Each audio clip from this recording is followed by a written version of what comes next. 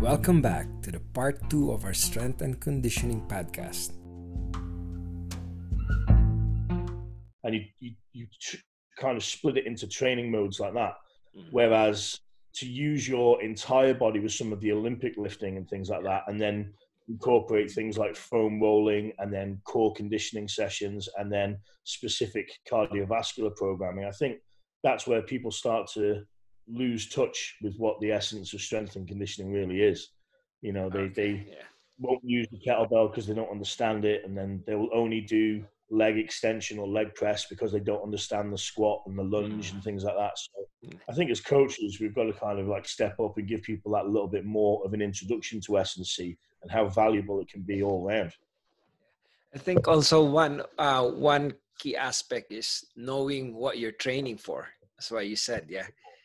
Big time. Yeah, big time. Because some people, they go into the gym, yeah, they want to be fit, but their definition of fitness is very vague.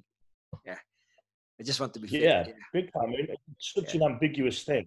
I mean, the biggest thing I have people coming in and asking me for is I want to be fitter and more toned.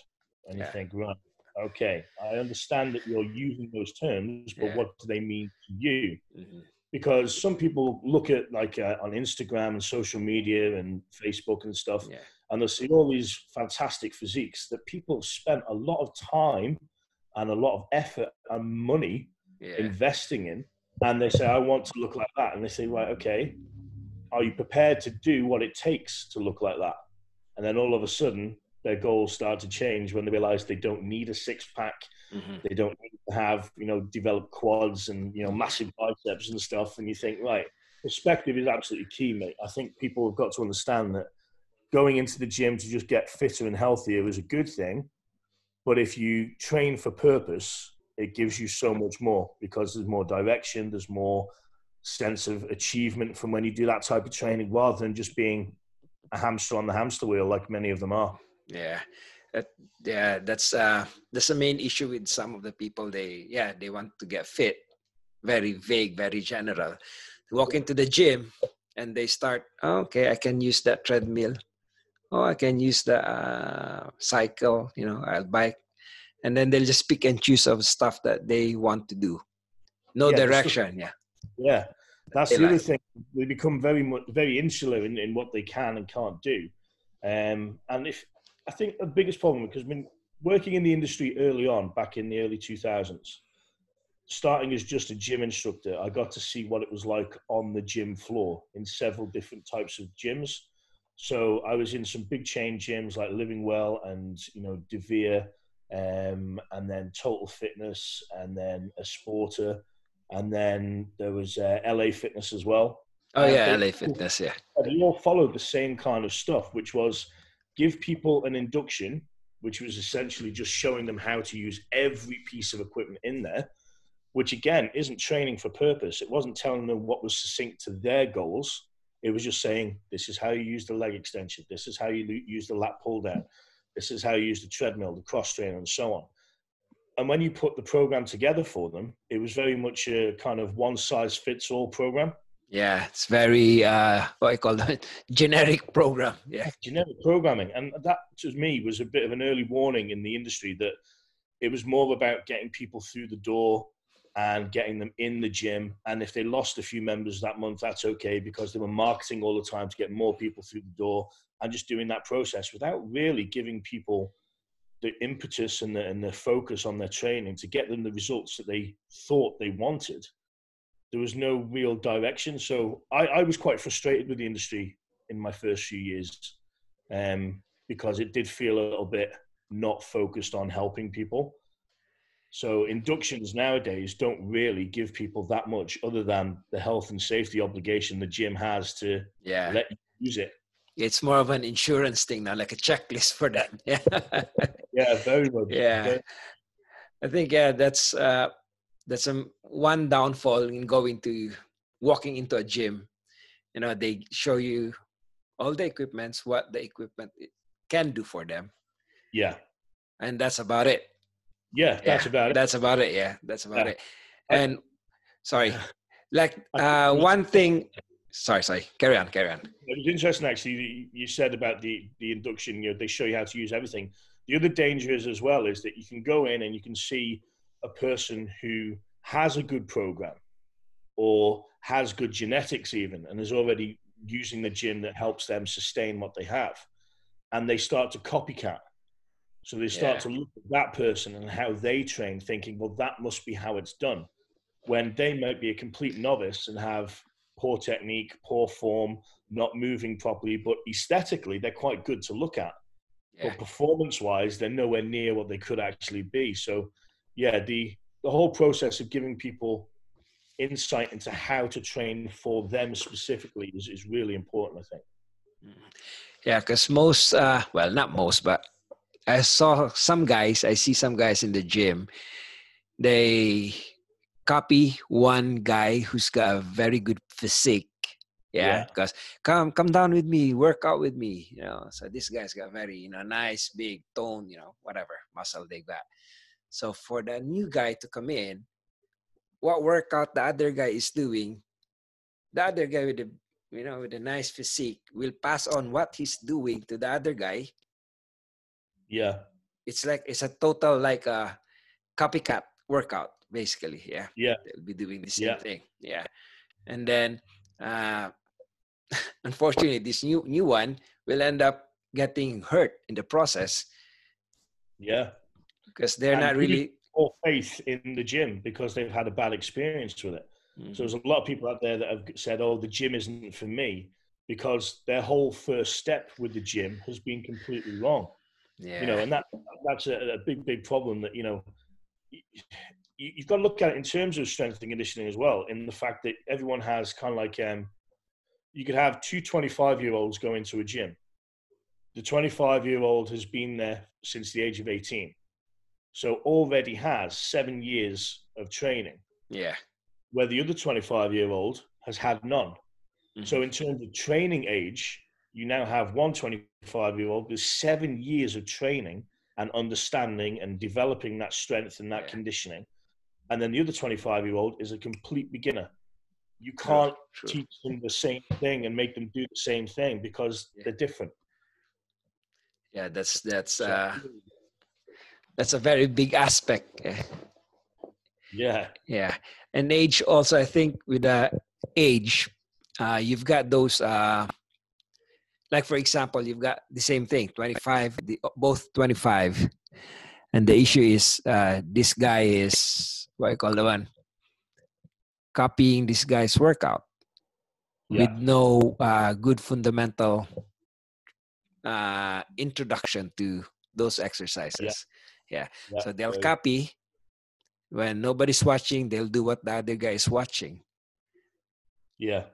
And it's an indication that you think is right in your head as well. So even if you're watching and you think you're replicating and copying the same way, you might not have the straight back. You might not have the breathing technique because you're not looking for those things. Yeah. You're just literally looking at how the bar or the weight moves.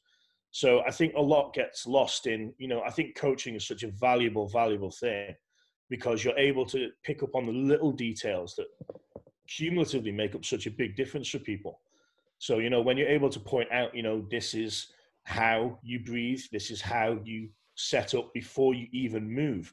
And for a lot of people, going straight to weightlifting isn't actually the way forward. You have to help them with movement pattern first. So teaching someone how to do a bodyweight squat, how to do a press up, how to do a lunge, how to jump up and down. All these things have to be foundational, like you say. Build the foundation and then move forward from there. I think that's crucial for what a lot of people are missing out as well. Yeah. I saw a guy one time when I was working out in the gym. Because I do a lot of compound exercises. Yeah, I saw another guy, he's doing back squats, but he was struggling to do the back squat because he tends to go tippy-toe when he's doing the actual movement. Yeah. So I said, I think the bar is kind of heavy for you, mate. So you have to, you know, or take the weights off and all that and practice. That's what you said. Practice the actual movement first, the body weight squat. Yeah. So I mean, there's so many different ways in which you can regress and, kind of like progress and exercise. So being able to master what your body can do first and foremost without any weights is the base. As soon as you've got that, then yeah, let's start looking at lifting the heavy thing off the floor. But you have to maintain all those principles that you take from the bodyweight stuff. Yeah. So, for example, going up on the tippy toes. I mean, this is what scares me sometimes. Like when you see on social media again, where they throw something out there like 30-day squat challenge. Yeah. And day 1, they don't know how to squat.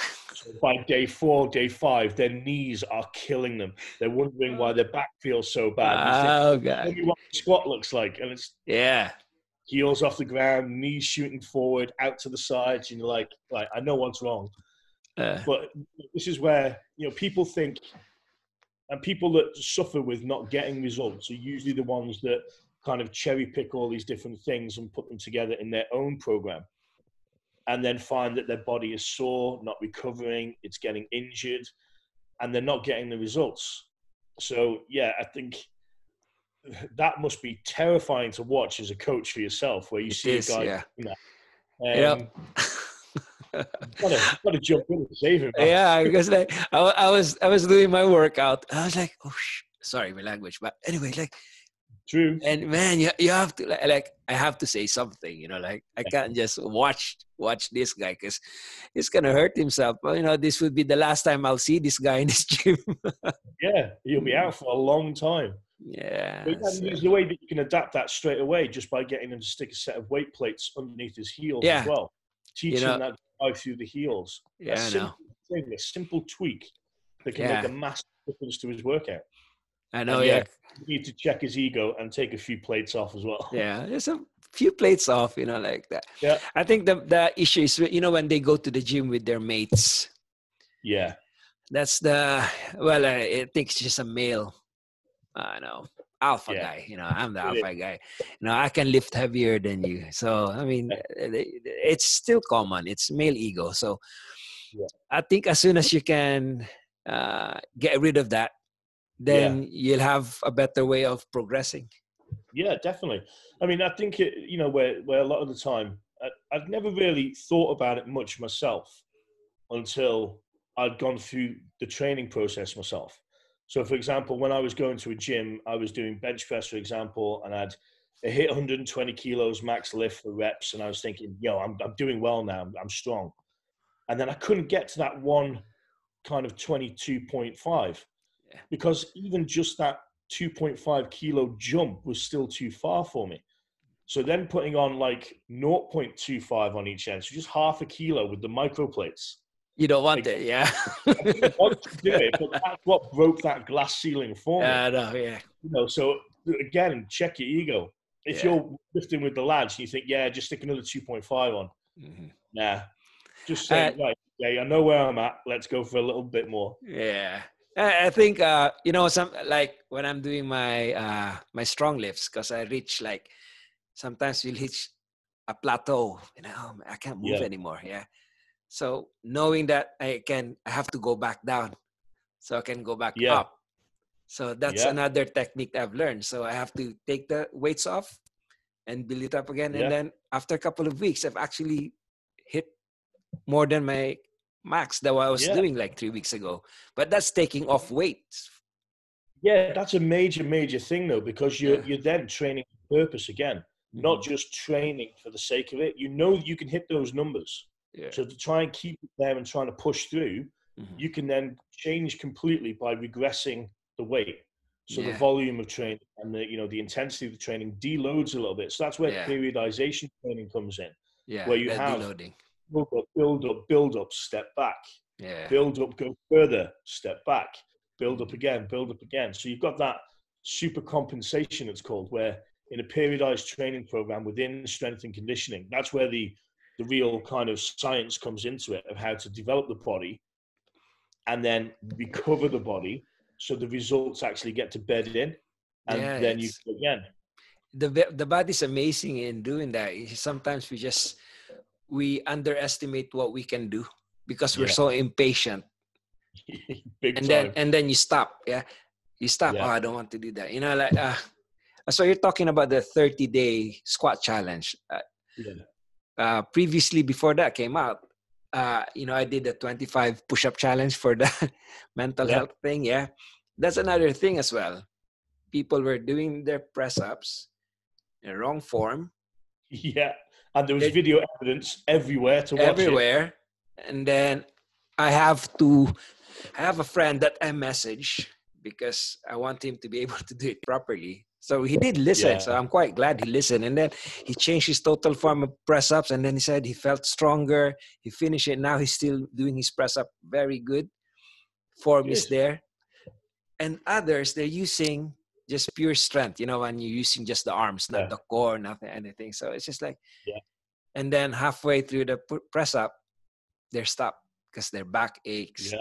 shoulder hurts, and all that. Elbow or Elbow, definitely yeah. rotator cuff This damage. one, yeah, because they're too Yeah. wide. It's like it's not. Elbows You're, too yeah, far. like that. It's like you're not doing a bench press. Like you're trying to Yeah.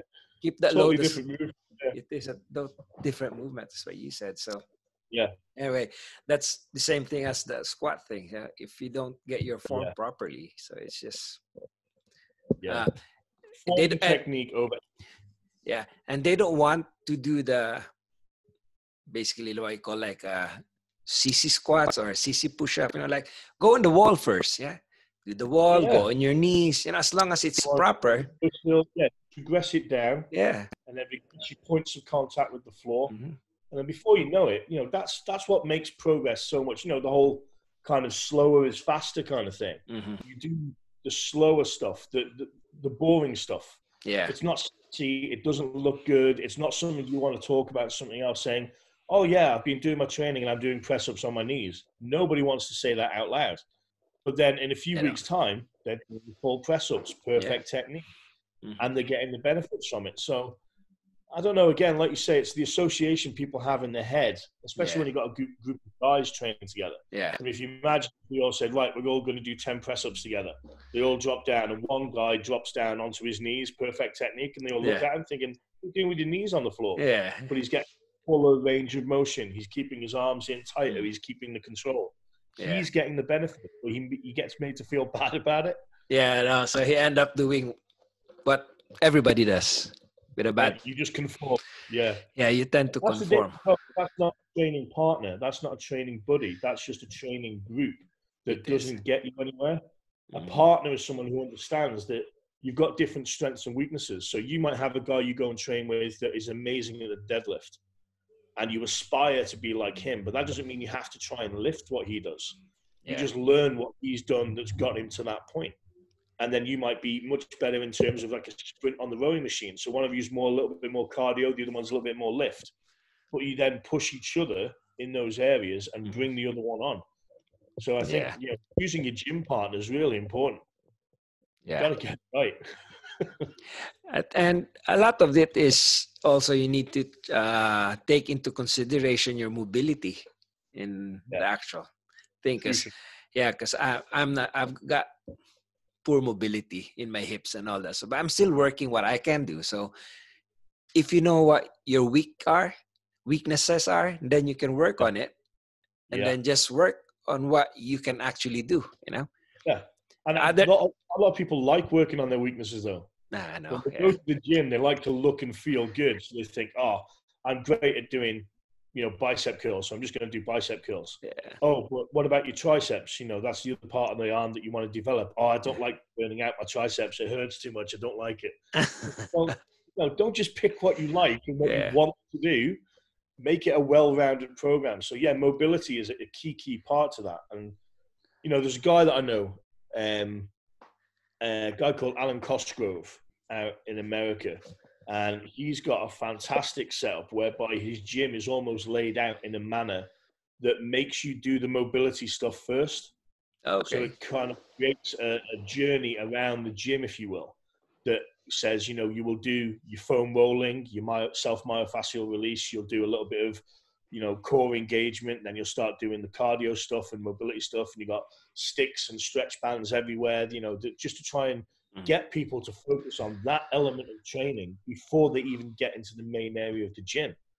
And I think that's, creating the right mindset for people in the sense of, you can write a perfect program for someone, but unless they actually follow it, they're not going to do very well at all. So that's where the kind of coaching comes into play, where you can do one-to-one with people, where you can watch them and you can observe them and you can give them the feedback there and then. But on paper or on an app, you can look at it. Okay, I'll skip that bit because I'm pushed for time, kind of thing. Yeah. Well, they'd probably be better off doing the mobility stuff on its own and then going, not doing the weights, hurting themselves and then going. I think the important thing is people, they find, I have no time to do it in the gym, but they can actually do all of that before going to the gym. Yeah. I mean, that's something I've got around to doing quite well with my kind of like personal training clients, because obviously I want to try and maximize my usage of time as well. So time management has been something I've been working on a lot recently. And I've said to people, right, the warm-up process, do it. You know how to do, don't you? And they're like, yeah, I know how to do this. And I said, right, you do that before you get to me, or you do it in the gym whilst I'm training someone else.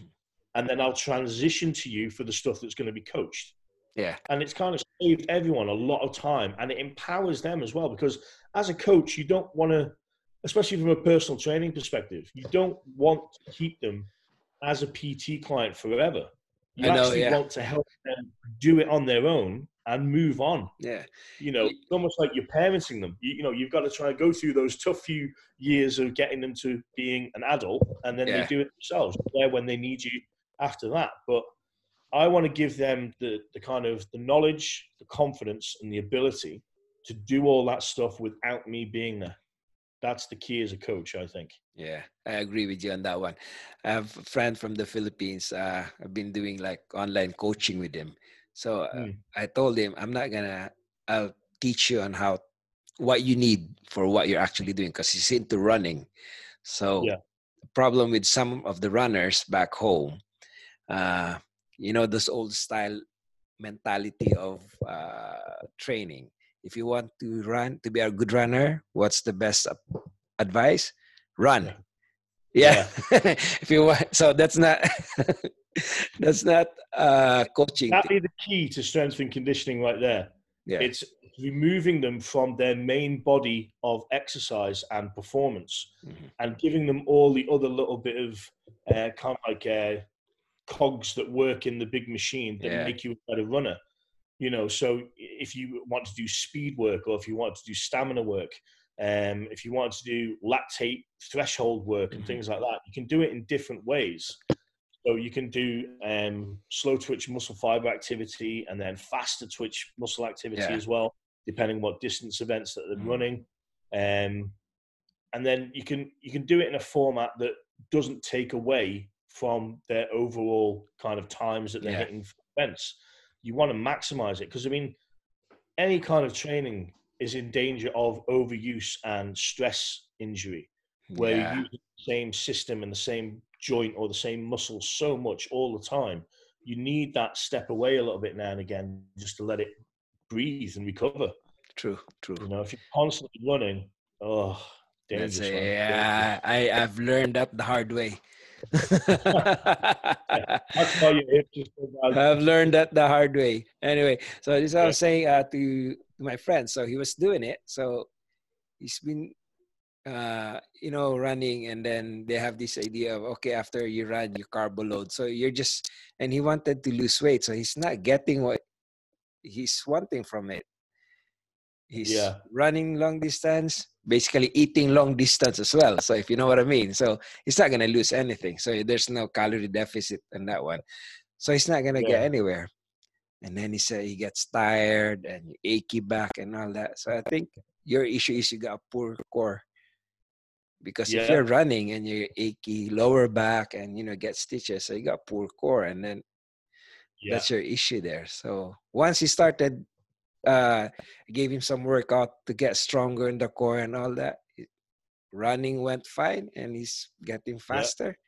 And he said, I can run completely now with no aches. Yeah, there you go. That's the issue. It's your issue. Yeah, so that's a good way of looking at it as well, is in terms of, most human beings who are born able-bodied can develop into a run. It's a natural human movement pattern.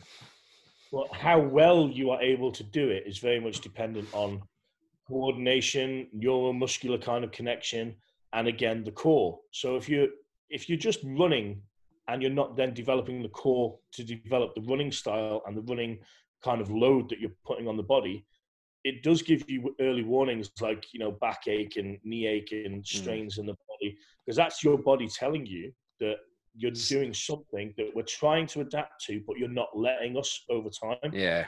We're going to keep giving you the niggle until we're going to make it a full injury if you're not careful. Yeah. So taking that time to step out, and again, the periodized approach to training. You've got some weeks where you deload the runs. So if you were a 10K runner, for example, you wouldn't be running 10Ks. You'd be running 5s, doing speed 2s and 3s.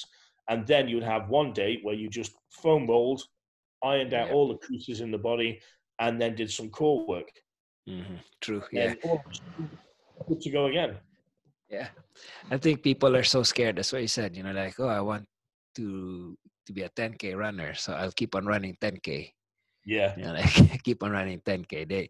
They don't like and they don't like those the workout that goes with it, a lot of body weight exercises that you can do for running. Yeah, definitely. Yeah, a lot of that one. So strength, I think, as what you said, is still a key component. Yeah. Yeah. It's a fundamental. It has to be involved in every aspect. And I think to develop kind of like an overall foundational strength is actually where people should start. And then if they're wanting to become much stronger, then the workouts start to change again. So the way you prescribe a workout to someone is very much based on, like, people that associate running with weight loss. It does make sense, because a lot of the time you tend to eat a lot of the muscle away, depending on whether you're doing long distance or mid distance or short distance. You stand a sprinter next to a marathon runner. Both are runners. Yes. But very different physical shape. Yes, that's a very and then you've got to choose, well, which physique do I actually want to go with? It turns out you don't need to do long distance running to look great, So yes. Again, it goes back to the initial point you made. What do you actually want? Yes, what's your goal? Yeah. So important. Yeah, I think, sorry, I'm going to digress a bit. People are getting confused about the weight loss and the fat loss. So they get confused at that. It's very tricky, mate. It is. Weight loss in comparison to fat loss is quite easy. Fat loss is where it's what actually, most of the time when people say I want to lose weight, they want to lose fat. Yeah. That's the key, because when you get them training properly and eating properly, their weight might not change a vast amount, but their body shape changes. Yes. Yeah. And it's hard to get that message through to people, because, you've got companies out there that have certain names that make you think only about weight. And then they make you feel as though you're not achieving anything because you haven't lost weight that week. Yes. The number doesn't reflect. Yeah, exactly. So depending on what they've done training wise, what they've eaten that day, and even going down to the kind of like the way the human body works, especially for women, for example, are they at a particular point in their cycle? Have they had a carb loading day the day before, so there's more water retention, or, have they just not been to the toilet for a day or two? There's still a lot of digested and undigested food in the tract kind of thing that's ready to come out. So it's hard, weighing yourself on a weekly basis, I think, can give you a lot of misleading information, especially if the only means of assessment you have is what that number tells you on the scale. It's just that people are, I think, but they are so, what I call the one, so fixated on the numbers that shows on the weighing scale. Yeah. But because it's the way the kind of like the diet industry and the fitness industry, they kind of make that a problem for themselves by constantly pushing that. There's a lot of products out there that are all about weight loss, and people get swept up with the fact that, I've not lost weight this week, I'm not doing well. And yet they could have lost some body fat and put on a little bit of lean muscle. Yeah. And then all of a sudden they don't associate it with what is changing in their body. So there was an example I used with a girl the other day. I was saying to her that imagine It's probably not that flattering a comparison, actually, when I think about it. But I said, imagine your pillowcase and you're stuffed with feathers. And that's the fat that makes it kind of fluffy and, you know, not in the best shape. I said, but there's a few pebbles in there, which is your muscle. And I said, as you build muscle, you add a few pebbles in. And it might only be a couple of pebbles, but you could take a big handful of the feathers out. And the weight of the pillowcase stays the same. Stay the same, yeah. But the fat is getting less, and the pebbles are now shaping what is the, you know, the pillowcase. And she kind of got her head around it then, because she was saying, oh, but I have lost fat then. I said, yes, you've lost fat, but you have not lost weight. And it was that message that was so hard to get to click in her head. But eventually she was like, that makes more sense now. She said, because I've given up on diets before and exercise, because for the first 3 weeks, my body didn't lose weight. And I said, well, now you know that's exactly what's happened in your body. Your body was responding to the new way you were doing things. Weight loss is, you know, tricky game, tricky. It is, yeah. People give up too easily, as far as I can gather. You know, they do a program, they don't see any result in the first month, they'll give up. Yeah, they give up straight away. It's a strange one, because you think, you know, it's taken you a few years to get into the condition you're in now. Yeah. And you expect 1 month of training to change your stars. You know, it doesn't work that way. No, that's it's culture is wrong. Everyone wants it now. Now, it's a total change of lifestyle if you want to get somewhere. So, especially on that aspect, if they're looking into the fat loss, well, just look into the fat loss. You know, weight loss will come anyway when you target fat loss. But if you target weight loss, you know, as what you said, you might be just losing water, muscle, and all that. Even people that haven't trained for a long time, again, unfortunately, especially women, you know, when they get to a certain age, bone density starts to change quite quickly as well. So if there's things like history of osteoporosis in the family and things like that, they can offset that kind of bone kind of malfunction by doing weightlifting and things like that. So the message is lost a lot because there's so much noise out there that you're trying to kind of compete with. It's getting that, because nobody wants to hear that it involves hard work, patience, and consistency. Yeah. Like, oh, can I not just do this? And it's like, no. If you want to just do it for a short-term fix, go for it. Be happy with that. But don't expect it to change your life, because, as you say, it is a lifestyle choice. Yeah. And people need to really build up a discipline, a habit. Yeah. Somebody asked me, oh, PJ, can you help me with blah, blah, blah? I want to do this and do that. I want to lose weight. I want to whatever. And I said, okay, what exercise will you prescribe to me? Just do walking first. Yeah. They don't like to hear that. No. It's not the best place to start. Yeah. That's why I do love the fact that things like the iWatch and Fitbit and things like that have come out to help people be more mindful of how many steps they take in a day. You know, aim for that 10,000 as a minimum. You've got people that are taking 4,000, 5,000 in a day, and they're saying, what exercise should I be doing? It's like, double that walk. Yeah, just move that body. Hey, move more. Just move. Yeah. So, and then that becomes an important part of recovery as well. You know, like people that get really into their training and they want to do 5, 6, 7 days a week. And you're like, okay, we'll make one of those sessions just a walk. And they're like, what? Just a walk? And you're like, yeah, just a walk. I said, you have no idea how good that is for your circulation, your recovery, your mindset. Yeah. Listen to some podcasts, listen to an audio book, or just listen to some great tunes and get outdoors. How good that is for a well-rounded training program. Yeah. It's not just about going in and clattering the weights or running and rowing away. You know, take time for yourself. I think people need to be re-educated about how to approach their training, their workouts, because people are, you know, when they look at the social media, they look at the internet, buy some health workout magazine and all that, they see a lot of these complicated circuit workouts. So Yeah. they think if they want to be fit, to look at the person who's doing the work, the exercises, I want to look like her. These are the exercises that she does. And they think that that's all she does. It's all she does, yeah. Yeah. That afternoon, she was back in the gym doing weights as well. Mm-hmm. You don't see that bit. You just see the one little workout that she wants to give to you that is maybe for free, that then puts you on another program with her where she earns her money, which is one way of doing it. Mm-hmm. But if that person is then sat at home just following that workout, thinking that's the way to go, it doesn't give them the return that they're hoping for. No. I mean, that's why you said, for example, like a CrossFitter, they do certain workout. I'm not a CrossFitter, but I just saw what they were doing, like I saw somebody in YouTube. They don't just do a circuit workout.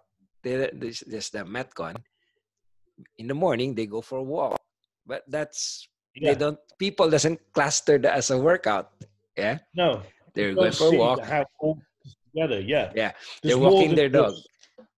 There's more than just that one, hour or hour and a half or whatever it is, or 45 minutes of training that you do. There are other mini workouts throughout that over the course of the day or the week that all build in. Mm-hmm. So, I think, the bits you see are the glamorous bits. It is, yeah. The bits that look sexy, look, high intensity, that looks really good. I want to do that. And then you see them lying down on the floor doing a few stretches. You don't see those bits. You don't see That's that. not the important bit. That's not the bit that sells. No. That's not what makes it so interesting, compelling to watch. Yeah. But it's all there. That's how they're doing so well at what they do. Yeah. And then they don't even show that they're doing their swimming workout, their cycling workout, what you see is that's those. That's a perfect example of strength and conditioning, though. They're doing so many different aspects. I mean, I don't coach CrossFit because I'm not a CrossFit qualified instructor, or I haven't done their courses. But I was doing very similar in essence to what they were doing before. That type of training, I think, was really important. That's what strength and conditioning is. So I think CrossFit has helped revolutionize the fitness industry a little bit in terms of giving it a bit more glamour, of it's not just about trying to do, the bodybuilding stuff, which wasn't actually that effective for people unless they wanted to be bodybuilders. Yes. Yeah. So now you have to be able to lift the heavy weight off the floor, like the deadlift, the kettlebell clean and press, but then get your ass on an assault bike, and burn out for, 60 seconds, see how well you do there. And a lot of bodybuilders, they'd fall off the thing dying. Oh, yes. That's where the conditioning comes in. To build a more healthful body, you have to look at doing different elements and finding that balance all the way through.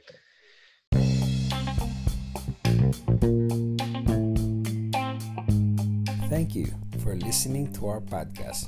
We do hope you enjoyed that episode.